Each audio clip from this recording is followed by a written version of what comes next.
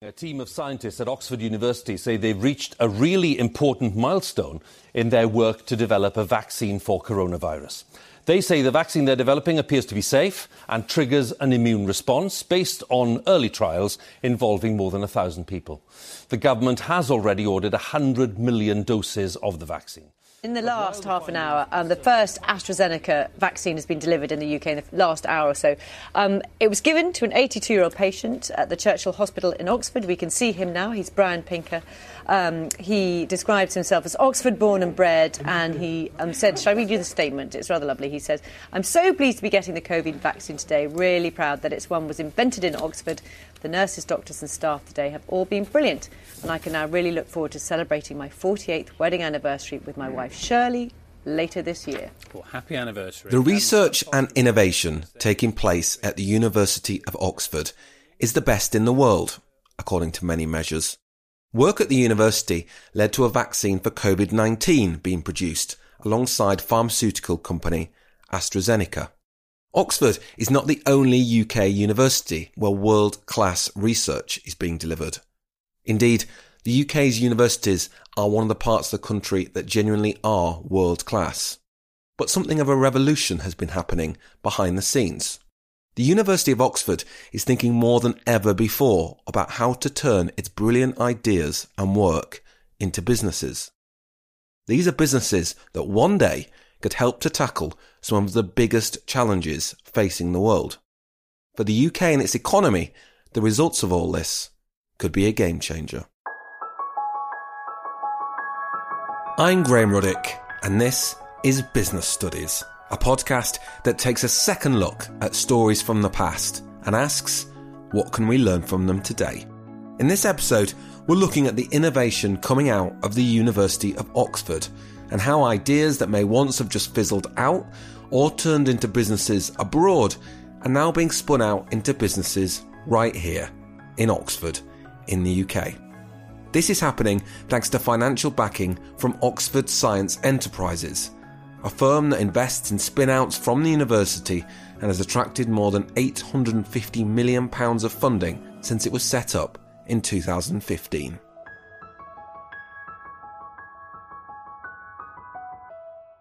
To look at this story, I spoke to three people at the centre of it. Three people at the centre of a collaboration between the university and the private sector.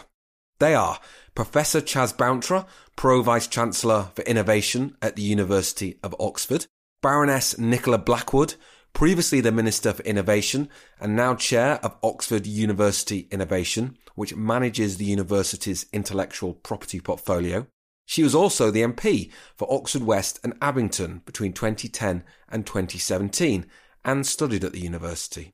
Finally, we have Alexis Dormandy, the Chief Executive of Oxford Science Enterprises and previously a partner at venture capital firm Atomico and a director at Sir Richard Branson's Virgin Group. Let's start with Professor Bountra.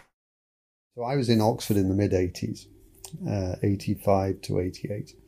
And frankly, my job as an academic then was to do two things. It was to teach and it was to do research, write papers, get grants and do more research. Nobody talked about innovation, enterprise, commercialization. And frankly, industry was a dirty word in Oxford. So when I left in 88 to go and work in Glaxo, many of my colleagues thought, what the hell is he doing? But I came back in 2008.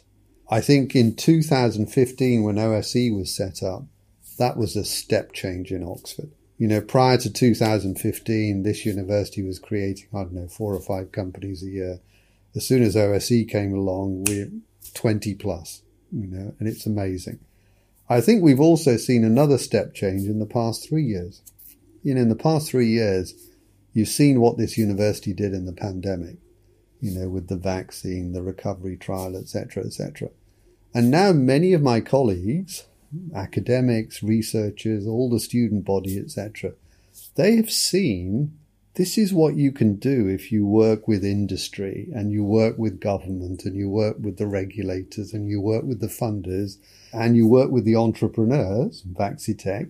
You can create something that can put into 3 billion arms and get the world out of this pandemic, etc.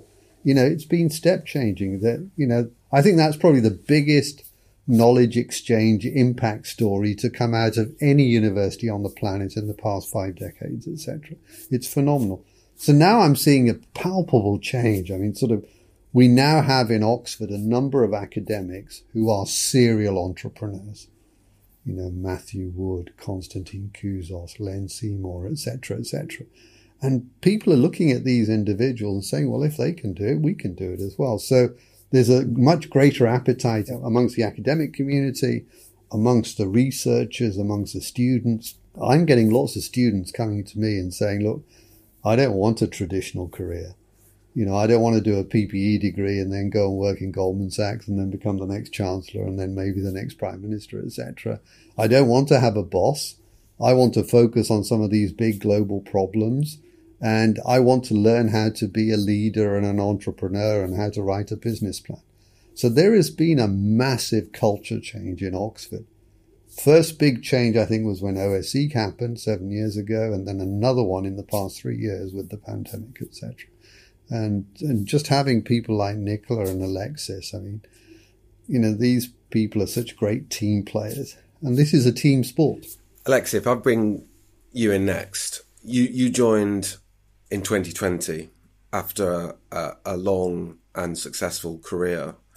What attracted you to the role in the first place? That's really easy. I mean, where else in the world do you go and we all only get one life, and you get to spend your days working with literally the best people in the world at what they do. People say world-class management teams, world-class this, world-class that all the time. But actually, you are genuinely working with the world leaders at what they do, at solving the world's problems. I mean, I can't really think of anything else you'd rather do with your life. I happen to, through my career, picked up some expertise about how to launch businesses and fund them and do that sort of thing. And so to get it to apply it here is, it's extraordinary, absolutely extraordinary.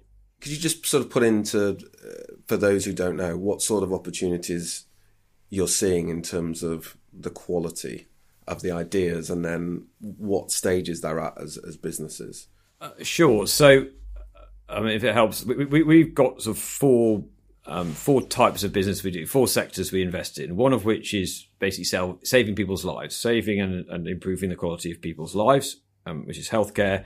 We've got a sector which is around the planet and the environment. We've got a sector which is around food and health and personal security. And then we've got a sector which is around fundamental technologies, which is things like quantum computing and so on. And then we will invest on things from literally there's a scientific paper published that could one day solve a massive world problem. And then we invest the whole way through that to IPO and everywhere in between. Next question then is process. How does it work between you and the university in terms of finding the ideas and then developing them? So in terms of how we all work together, that is another reason, by the way, which was a real appeal of this job. It really is a team sport. So you've got the academics coming up with sort of great ideas. You've got OUI, who is helping find those ideas and helping both the academics and the university, if you like, sort of package them into investable opportunities. And then you've got us trying to look for the opportunities and put money into them and expertise to sort of build them up and so on. I can genuinely say I can't tell you where the edges are between those things. It doesn't feel like 3 separate opportunities. It's just like there's one team, and I genuinely feel like I'm in the same team as everybody else. I couldn't tell you where if you like my OSE team started and finished, and where the OUI team started and finished, and where the university started and finished. And I think that's a huge part of that is just down to the culture of the organisation and actually just the people in it. Like the people in it are all highly motivated to do good in the world, so it helps it. How much has that improved over time? Because when we spoke in the summer, I remember you were talking about how the relationship has evolved and improved over time and was probably as good as it's ever been. Because on the face of it, what is happening here is certainly when you started off in 2015 was pretty radical, and it's in many ways a different sort of culture for a university and people within it to sort of adapt to. So how much has it got better, and where were the sort of challenges that you've learned with each other, how to work together more powerfully? Yeah, so I on some level, I'm the least qualified to answer the question because I've only been here 2 years. So other people should should input. I think that there has been in the past a suspicion of money, and so that dealing with that has been sort of one of the issues. I actually think somebody else should answer the question, because for me it's been actually remarkably easy. There just hasn't been conflict. I think Alexis is being very modest here. And sort of, the reason I love working with Alexis is many, many times he said to me he cares about this university. He wants the benefits of this activity to come back into the university. He's done so much to sort of help our departments and their budgets, etc. He's helped us create new initiatives like the increasing diversity in enterprise. And many times he said to me, Chas, just view me as an employee of the Oxford University, but I'm paid for by OSC. I think that sort of culture, that sort of feel, I can't imagine you'll get that everywhere. I think it's brilliant. So thanks, Alexis. Nicola, can I bring you in? When you first joined the organisation, again, similar question to Alexis, what attracted you to the role in the first place? I know you've got a long history, obviously, with Oxford, so I presume you were sort of at least partly aware of what was going on here. I feel like I've never left Oxford. It's a very alluring place. I mean, you have some of the most exciting thinkers across all disciplines here, and you will always find, if you look under a rock, new discovery, innovation, world-leading impact in this innovation ecosystem. It is like a magnet which draws you back again and again, and it renews itself all the time. There is a reason that this is now the leading innovation ecosystem in Europe, but it is not just because of the work that has gone into maturing this ecosystem. This is actually the second time I've been on the board of OUI. I was here in 2017 and now I'm back again. Like I said, the magnet draws you back. But the first time I was here, it was more in startup phase, and there were sort of elements that it was still felt that it was visionary. There were still elements of controversy about innovation happening within a university that was primarily driven by research excellence, as Chas was talking about. And since then, we've obviously gone through one of the greatest global challenges of living memory. And Oxford played this outstanding and almost unrivaled global role in terms of not just the Oxford AstraZeneca vaccine, but also Q-COVID and a number of other innovations which saved millions, if not more, lives. And all of a sudden, those who had felt as though innovation should be playing a peripheral, at least secondary role within the work of those of the university realised that this should be a primary activity of the ecosystem, and there needed to be activity and work spent on strengthening the partnerships, the structures that went on. And it really is down to the extraordinary leadership of Chas and Alexis and many others across the university that the training, the support, the structures have been put in place. And, I've spent the last few weeks on calls with, divisional directors and others, and the tune has changed extraordinarily. They see the impact of innovation within their work as evidence of success now. And that's really exciting. And it is starting to demonstrate that we will see not just performance as status quo, but a massive acceleration of the impact. And the second thing is that the university is reaching out to partners across the country. So we're seeing partnerships with Cambridge, with Manchester, with Edinburgh, and that means that we will see a national level impact globally, which is even more exciting. When we say we're one team within Oxford, we will start to see, no edges across the national innovation ecosystem. Here are some examples of ideas that have been spun out of the University of Oxford, turned into businesses and received funding from Oxford Science Enterprises. You have Vaccitech, co-creators of the COVID vaccine. There's also First Light Fusion, which is working on fusion energy, and Orca Computing, which provided the first quantum computer to the Ministry of Defence in 2022. In total, Oxford Science Enterprises has backed more than 80 businesses, which now employ 2,500 people. OSC has committed £500 million to these businesses itself, with £1 billion more going into them from other investors. Dormandy explains a bit more about the businesses that OSE has backed. We have everything from investments in understanding at a global scale what the impact of natural capital resources is for different investors and so on. We have things around the chemistry of producing drugs, which at the moment has a sort of, it's very expensive and has sort of toxicities and solutions to that. There's been solutions around wastewater and how you clean wastewater far more effectively and cheaply. There's much more efficient electric engines. There's a whole number of quantum-related sort of businesses in both quantum computing and quantum cryptography. I mean, it's astonishing. We do our investment committee on Tuesday, and quite often Tuesday feels like I'm doing a sort of double physics lesson, followed by a double chemistry lesson, followed by a double biology lesson, and then back to the start. And every single one of them is, I mean, the ones that actually get to the IC are the ones that the investment committee are the ones that, you know, every one of them has that would change a proper problem in the world that people care about. I mean, it's astonishing. Has it started to become a competitive advantage for you when, with students and with staff as well, that they are now more aware that if they have an idea that shows promise, the opportunities will be there for them to develop it here in Oxford? The number of people who want to do this now is just growing and growing and growing. And I think there's an expectation. I mean, I think people are now looking to universities like Oxford to come up with solutions to some of the world's biggest challenges. You know, I worry about lots of healthcare challenges, you know, dementia, mental health, cancer, diabetes, AMR, etc. But, you know, as Alexis has touched on, you know, we've got major challenges around the climate emergency. You know, green energy, carbon capture, biodiversity, more food, more water, you know, the impact of technology on society, inequalities, etc.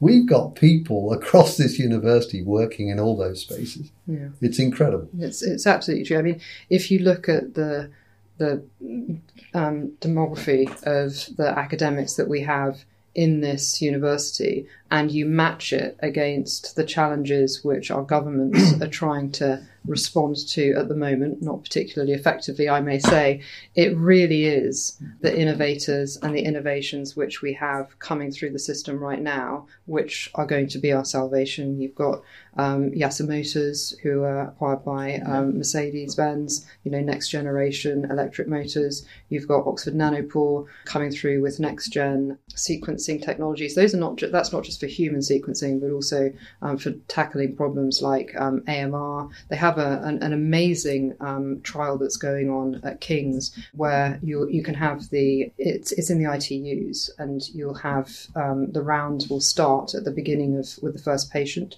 You can sequence the first patient, and by the end of the round, you'll know the pathology of the virus, of the pathogen, and so you can give them the completely accurate, not broad spectrum antibiotic, and so you can reduce resistance, which is such a huge problem. Just imagine the application for that, not just obviously for that, but also for pandemic preparedness. And we can go through with example after example after example, where all of these seemingly impossible challenges, the solutions are starting to come out of, you know, Oxford and research-intensive universities. And so this is where the hope lies, right? This is where we can start to see the hope and the opportunity. And that is why, you know, students are being drawn to this, because otherwise it's a quite bleak picture. Well, I was going to ask you, how important are universities in terms of generating innovation in the UK and for the economy more generally? It's absolutely foundational. This is where you have the high intensity, knowledge intensive, high value solutions coming forward. But it only works, of course,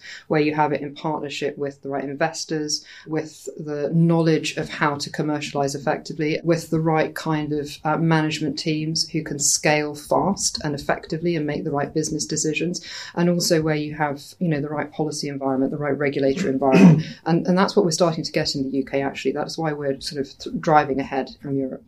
I mean, it's worth saying, I mean, the biggest innovation hubs on the planet, they are centred around the best universities on the planet. Just look at Boston and Stanford and China, etc., etc. So if the UK government wants the UK to be a science superpower, frankly, they need universities like this one. I mean, I'm absolutely convinced that solutions to some of the world's biggest problems are not going to come from governments, and they're not going to come from corporates. They're going to come from individuals who are great leaders, or great innovators or great entrepreneurs. I mean, just look at what people like Elon Musk have done, or Bill Gates has done, or Steve Jobs has done, or Bezos has done, or whatever. These are individuals who have created new industries. They have changed the planet. They have created thousands of jobs. They produce many millionaires, and they produce quite a few billionaires. And they've created trillion-dollar industries. Can you imagine if we just had $1 trillion industry in Europe? At the moment, we don't. They're all in the US or China. Lex, that brings me quite nicely onto you in terms of promising industries and where the UK is right now. Because when we spoke earlier in the year, you were very optimistic, and I went and looked back, and the phrase you used was the UK would have to be extremely stupid to mess up the opportunity it has here in terms of the quality of the pipeline, people coming through. Quite a lot has happened since then. So are you still as optimistic? And if so, where are those $1 trillion industries, as Chaz said, going to come from? So there's two bits. Slightly pick up on the question before where you asked about these of like how important are universities. I just cannot get over to you the degree to which like a place like Oxford and other academic institutions are this engine that you just would not believe. I've worked in a bunch of different places in sort of entrepreneurial environments, and whereas in those environments it's very much around trying to find solutions to business problems, and that's how you sort of investment companies make money. Here, it's just unbelievable. Every single day, they've got this engine that's just pumping stuff up. And honestly, nothing that a politician does or goes on is going to stop that engine. That engine is just pumping as fast as you can imagine. The issue is, do we have the things on the receiving end of that engine to actually turn it into the industries Chaz talks about? And so that engine's alive and well and going at 100 miles an hour. The challenge, I think, is on the rest of us to help actually make that come out, and that's where government can help make that happen faster. But they couldn't do anything to get rid of the engine. Anyways, that's very alive, very well, and actually there isn't really anywhere else that produces even a fraction of the output that the academic institution of the UK do. You've recently done a fundraising, as we've touched on. As part of the process, I presume you spoke to investors all around the world, given what your investor base is. What sort of interest did you find there was in what's happening here in Oxford? So one of the ways I sort of describe it is, 10 years ago, investors were looking at sort of consumer business. There were a lot of mattress businesses. You couldn't move for mattress businesses getting invested in. So consumer businesses, you made money out of selling mattresses to people. Great. And then about probably 5 years ago, you have sort of enterprise became sort of, and B2B businesses began. And there are lots of software as a service businesses, SaaS businesses came up, which were all selling to corporates that had very nice revenue profiles, and that's how you made money. And I think the bit that's now happening is the world shifted to actually we've sort of played that game, but actually we need to solve some fundamental problems. And the way that investors will make money is by solving fundamental problems. And then you go, well, where do you go if you want to invest in solving fundamental problems?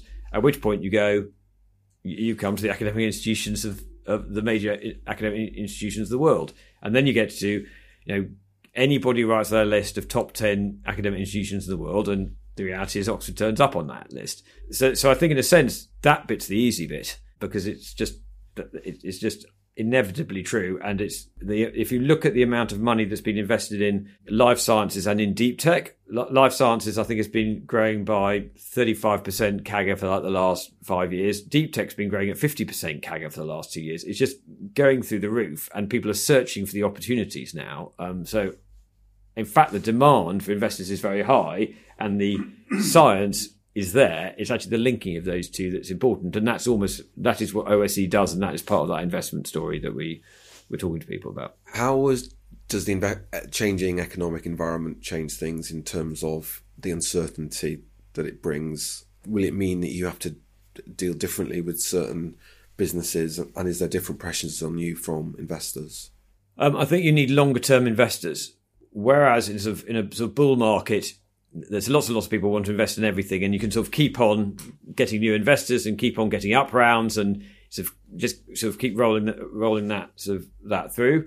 In a calmer market, you need to be able to go longer before you get the next investor in. It'll get more back to the fundamentals of you've got to prove this thing works. You've got to have proper milestones. Those milestones have got to be achieved. If you achieve those milestones, you'll get investors. So I think it will change the dynamics in the market in terms of just having money won't be enough. You've actually got to have a long-term perspective on it, and you've got to have investors around you that have long-term perspectives. Otherwise, you'll sort of discover yourself with overvalued assets that you suddenly are trying to prop up at the last minute, which would be foolish. I mean, it's an interesting question, Graham. I mean, I tend not to worry about money. My biggest worry is always talent. It's people. Because if you get the right people, they will come up with the right ideas. And it's that combination that's magic. And I think if you have the right people with the right ideas, you will always get the funding, no matter how tight. I mean, the money may be from all four corners of the world, but I do believe investors all over the world are looking for the right teams of people with the right ideas. And this place has got more than its fair share. For what it's worth, I couldn't agree with everyone. There is a lot of money out there for people who want to invest in good ideas that are managed by good teams in good environments. There's no problem at all with raising money with that. You need to have the talent, and you need to have the fundamental technology right in the middle of it. In a sense, does it make what you're doing here even more valuable and important, given the short-term pressures that are likely to be on other forms of funding that people from Oxford and startups could have got in the past? I mean, I think if there's one risk that could and will probably come in the next few years everywhere, it's political instability. Because when you have economic pressures, such as we're experiencing globally and here in the UK, you do experience political turbulence. And the way political turbulence plays out is in a bunch of bumpy decisions, which can create friction that impacts all of us in regulatory terms. For smaller starting up companies, that has a disproportionate impact. And so the reason the people matter so much is because they can navigate those bumps more effectively and survive the turbulence in a more sophisticated manner. That's exactly what all of us within the innovation ecosystem in Oxford help the startups to do. It also matters to have the patient investor, because when those bumps happen, if you have, capital deployed in weird kinds of ways, you can make sure that your company, which might have more easily found an institutional buyer or M&A, and maybe it kind of pulls out a little bit more, then in that way they can ride it out a little bit more. And so I just think that that's the likely risk over the next few years. And the reason I think the universities matter and why innovation within universities will be so successful over the next little while is because they have this cushion of the support of the institutional innovation advice support. They can also bring in the most sophisticated management teams to work around and hedge around the innovators to navigate what will be quite an unusual and unpredictable policy environment. That, I think, will be very important, particularly because the innovations that come out during this period will be to solve a lot of the challenges which I suspect governments will not be able to respond to. I think Nicola's point's a really important one. I mean, the world is crazy at the moment. It's changing rapidly. It's becoming increasingly competitive. Now, in that sort of environment, even more, you need great leaders, you need great innovators, and you need great entrepreneurs. That's what we need more of. Because great leaders, they will still have a vision. They will inspire, energize, enthuse, pull people along. Great innovators, they will produce the step changes. Great entrepreneurs, they will never take no for an answer. If you put a hurdle in their way, they will get round it or jump over it somehow, etc. We don't just need great researchers. We desperately need great leaders, innovators, and entrepreneurs. That's what I think people like Musk and Gates and that's what those individuals are, actually. How do you get more of those people?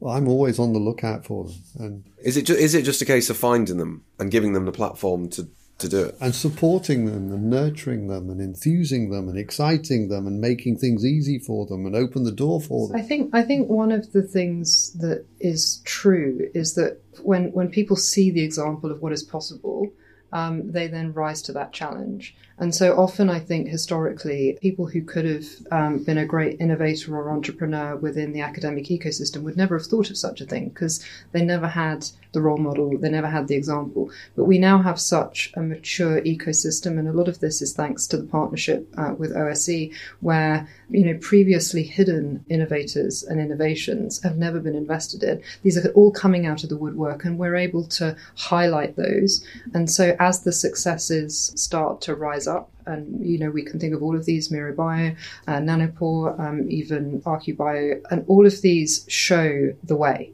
And when you have, the frameworks, the pathways, the examples of a diverse range of founders, all of a sudden people think, oh, I could do that. And then you have much more of a pipeline of founders, of innovators, of leaders. But you also need to provide the support, the roadmap, the training. And we do all of that here, and the incubators, of course. And we do all of that here in Oxford. I mean, you're absolutely right, Nicola. I mean, when you've got role models and success stories, that's what really motivates and energizes and enthuses young kids.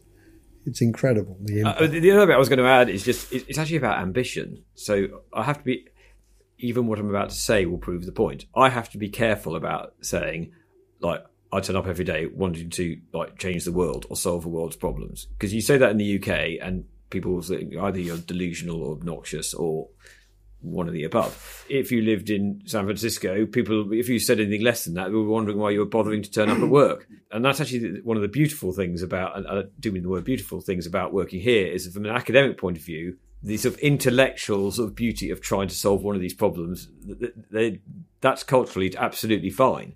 The issue is then to create an environment where you're allowed to turn up and say, right, I want to solve mental health issue.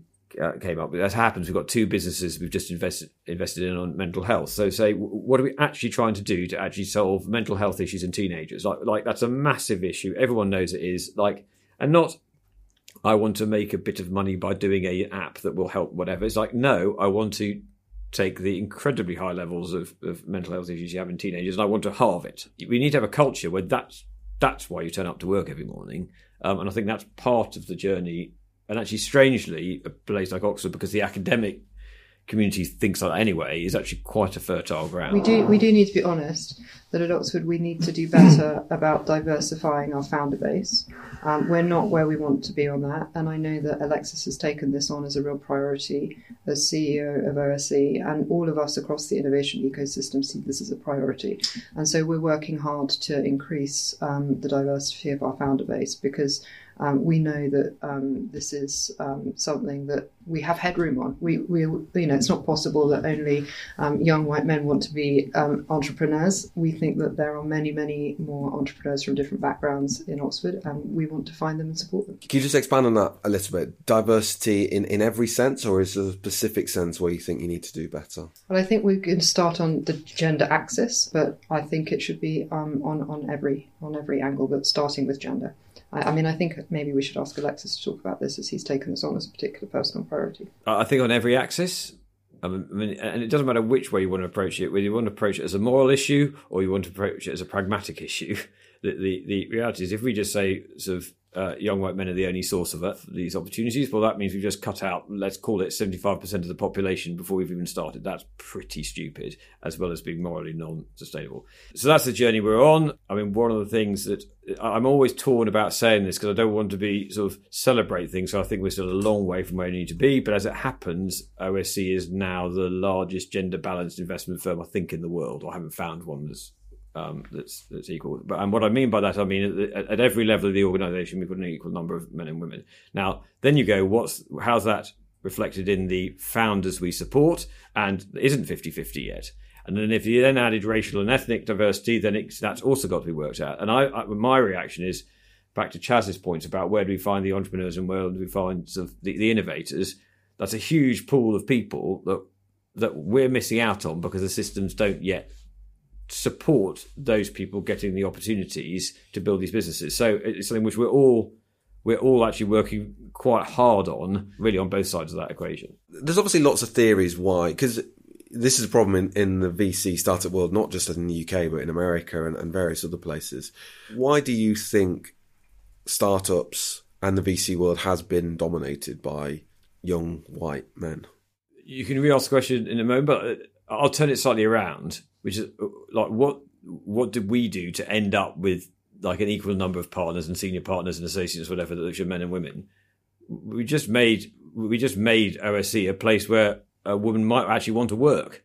Like it's so I think the reality is the whole system's set up in a way that is very male dominated, and that's everything from like, are you allowed to talk about having a family? Are you allowed to like have children? Do you have to hide them? Because actually, when you're trying to balance being a parent and being a sort of doing a job, is that sort of like something you've got to hide away? And honestly, you wouldn't believe the number of things which I don't think are equitable in the way that people basically approach this. But then the flip side is you sort those things out, and suddenly, in that case, women who work in the industry want to come and work for you because they go, thank heaven for that. There's somebody actually I don't have to apologise for half of my sort of my non-work personality, just to get through the day. So I think it's really that simple at some level. There are just a bunch of things done that aren't set up in a way that make things genuinely equal for people to work. I think once you solve that problem, you then actually have got some sort of underlying issues of do you sort of, in terms of the training, where do you source the people who work in those industries, those sort of things which are in themselves not sort of equal. But I think the first bit is just we all just got to look at ourselves and go, are we genuinely offering equal opportunities to everyone? Do you think the setup that is here and the ecosystem that's been developed here, and we're already seeing signs of it being sort of adapted and put into place in other parts of the UK and other universities, do you think you've got something here that could be and should be used by other places in the UK? Well, we work really closely across different universities and in partnership, and we'll do different roadshows and things with the other universities. It's not like we're kind of out on a limb in our own little ecosystem on a separate planet. And I'm sure we have a lot to learn from innovations in other universities as well. But if we need to put together, some material on, IP practice or something, we would do it in partnership with other universities. And I think that's really important because we are, as a nation, needing to represent us, as a national group, the innovative universities, we need to represent ourselves to government at different times. And we also need to make sure that innovative system in the UK is more than the sum of its parts. But I also think, we're doing some amazing things in Oxford. It is, the evidence speaks for itself. And so I would be happy if a lot of the work here was replicated in different places. A lot of what we have heard so far is incredibly optimistic about the future. Given the sort of year 2022 has been, the downcast economic outlook, and some of the challenges facing the planet, this is a welcome change. But the collaboration between the university and Oxford Science Enterprises has brought challenges and controversies too. Those who have provided funding to OSCE and invested in it have included Huawei, the Chinese telecoms company, as well as Qatar's Sovereign Wealth Fund and Alphabet's venture capital arm. There has also been questions about how long it takes to spin businesses out of the university and whether the terms are fair for the academics involved. Here's Professor Bountra. In this wonderful university, we've got a brilliant committee called the Committee for Research Donations and Research Funding. And they scrutinise whenever we set up a big partnership with a country, a university, a company, a investor, whatever, they will scrutinise who we're getting the funding from. Because you're right. Many of our student body and many of our researchers and faculty do not want us to take money from certain organisations. And you can guess which those organisations are. So we're very diligent on that front. But having said that, for me, what's more important is what we do with that money. If we're developing new therapeutics or we're developing, technologies to capture carbon from the atmosphere or, new fusion energy or something that's going to solve the world's energy problems, then for what matters to me more is what we're going to do with the money, etc. And as Nicola touched on earlier, we identified where were the pinch points, where are the problems, where are the bottlenecks, where's the friction, etc. And we've literally come up with a plan to address each of those. Now, I'm not saying it's perfect yet. We'll tackle some of those problems, and we are tackling them now. Next year, there'll be different problems, and we'll relook at it again, etc. So, in that review, what we did was we said, okay, look, we've come a long way in 7 years. Where do we want to be in 5 years' time, 10 years' time, etc.? Can I ask you what a couple of the problems were that came up? Well, one of the things we'd already done was we'd incentivized our academics to do more of this sort of activity. And so the founding equity, the amount of equity that the university has and the amount of equity that the academics keep. Now, before that process was taking a long time, people were getting frustrated. There was a perception this university was being greedy. It was a perception. It wasn't true. But we've made that whole process more transparent and simpler and binary and beneficial for the academics. So the academics get 80 or 90% of the company. The university gets 20 or 10. But, it's either or. It's not negotiable. It's transparent, etc. So that was one thing. I mean, we wanted to increase the size of our incubator. So we've done that. We've talked about diversity. That's something that we're working on, etc. So those were some of the problems. But another one was that we want more of our students were wanting training in how to become future Alexis Dormandys. They wanted to be... You can't be that desperate. They wanted to be a leader or an innovator or an entrepreneur. They want to learn how to write a business plan. So we've started a course run out of the business school. We've funded that. And so I think you're going to see lots of changes. Our ambition is we need more investors in Oxford. We want more links with global corporates, diverse global corporates.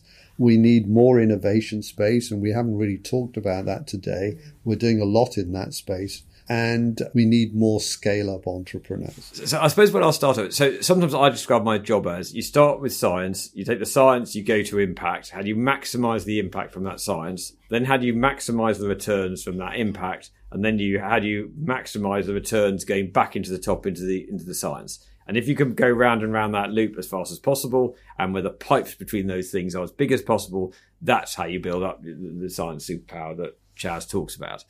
So, what would I like to do across that? I'd like to say, you give the example of the vaccine. I'd say in 10 years' time, we should be able to point to 10 things that are of that scale, where there's fundamental problems in the world that everyone can understand and exist, and they've been addressed by the people inside Oxford and the machine we create. And I know everyone goes, well, that's totally unrealistic and whatever else. I just don't believe it is.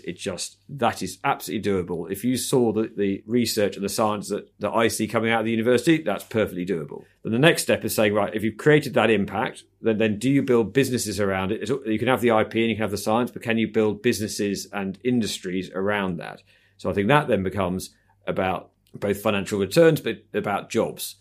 At the moment, it's about 2,500 jobs within the OSC portfolio. How does that become 5,000? How does that become 10,000? How does that become 20,000?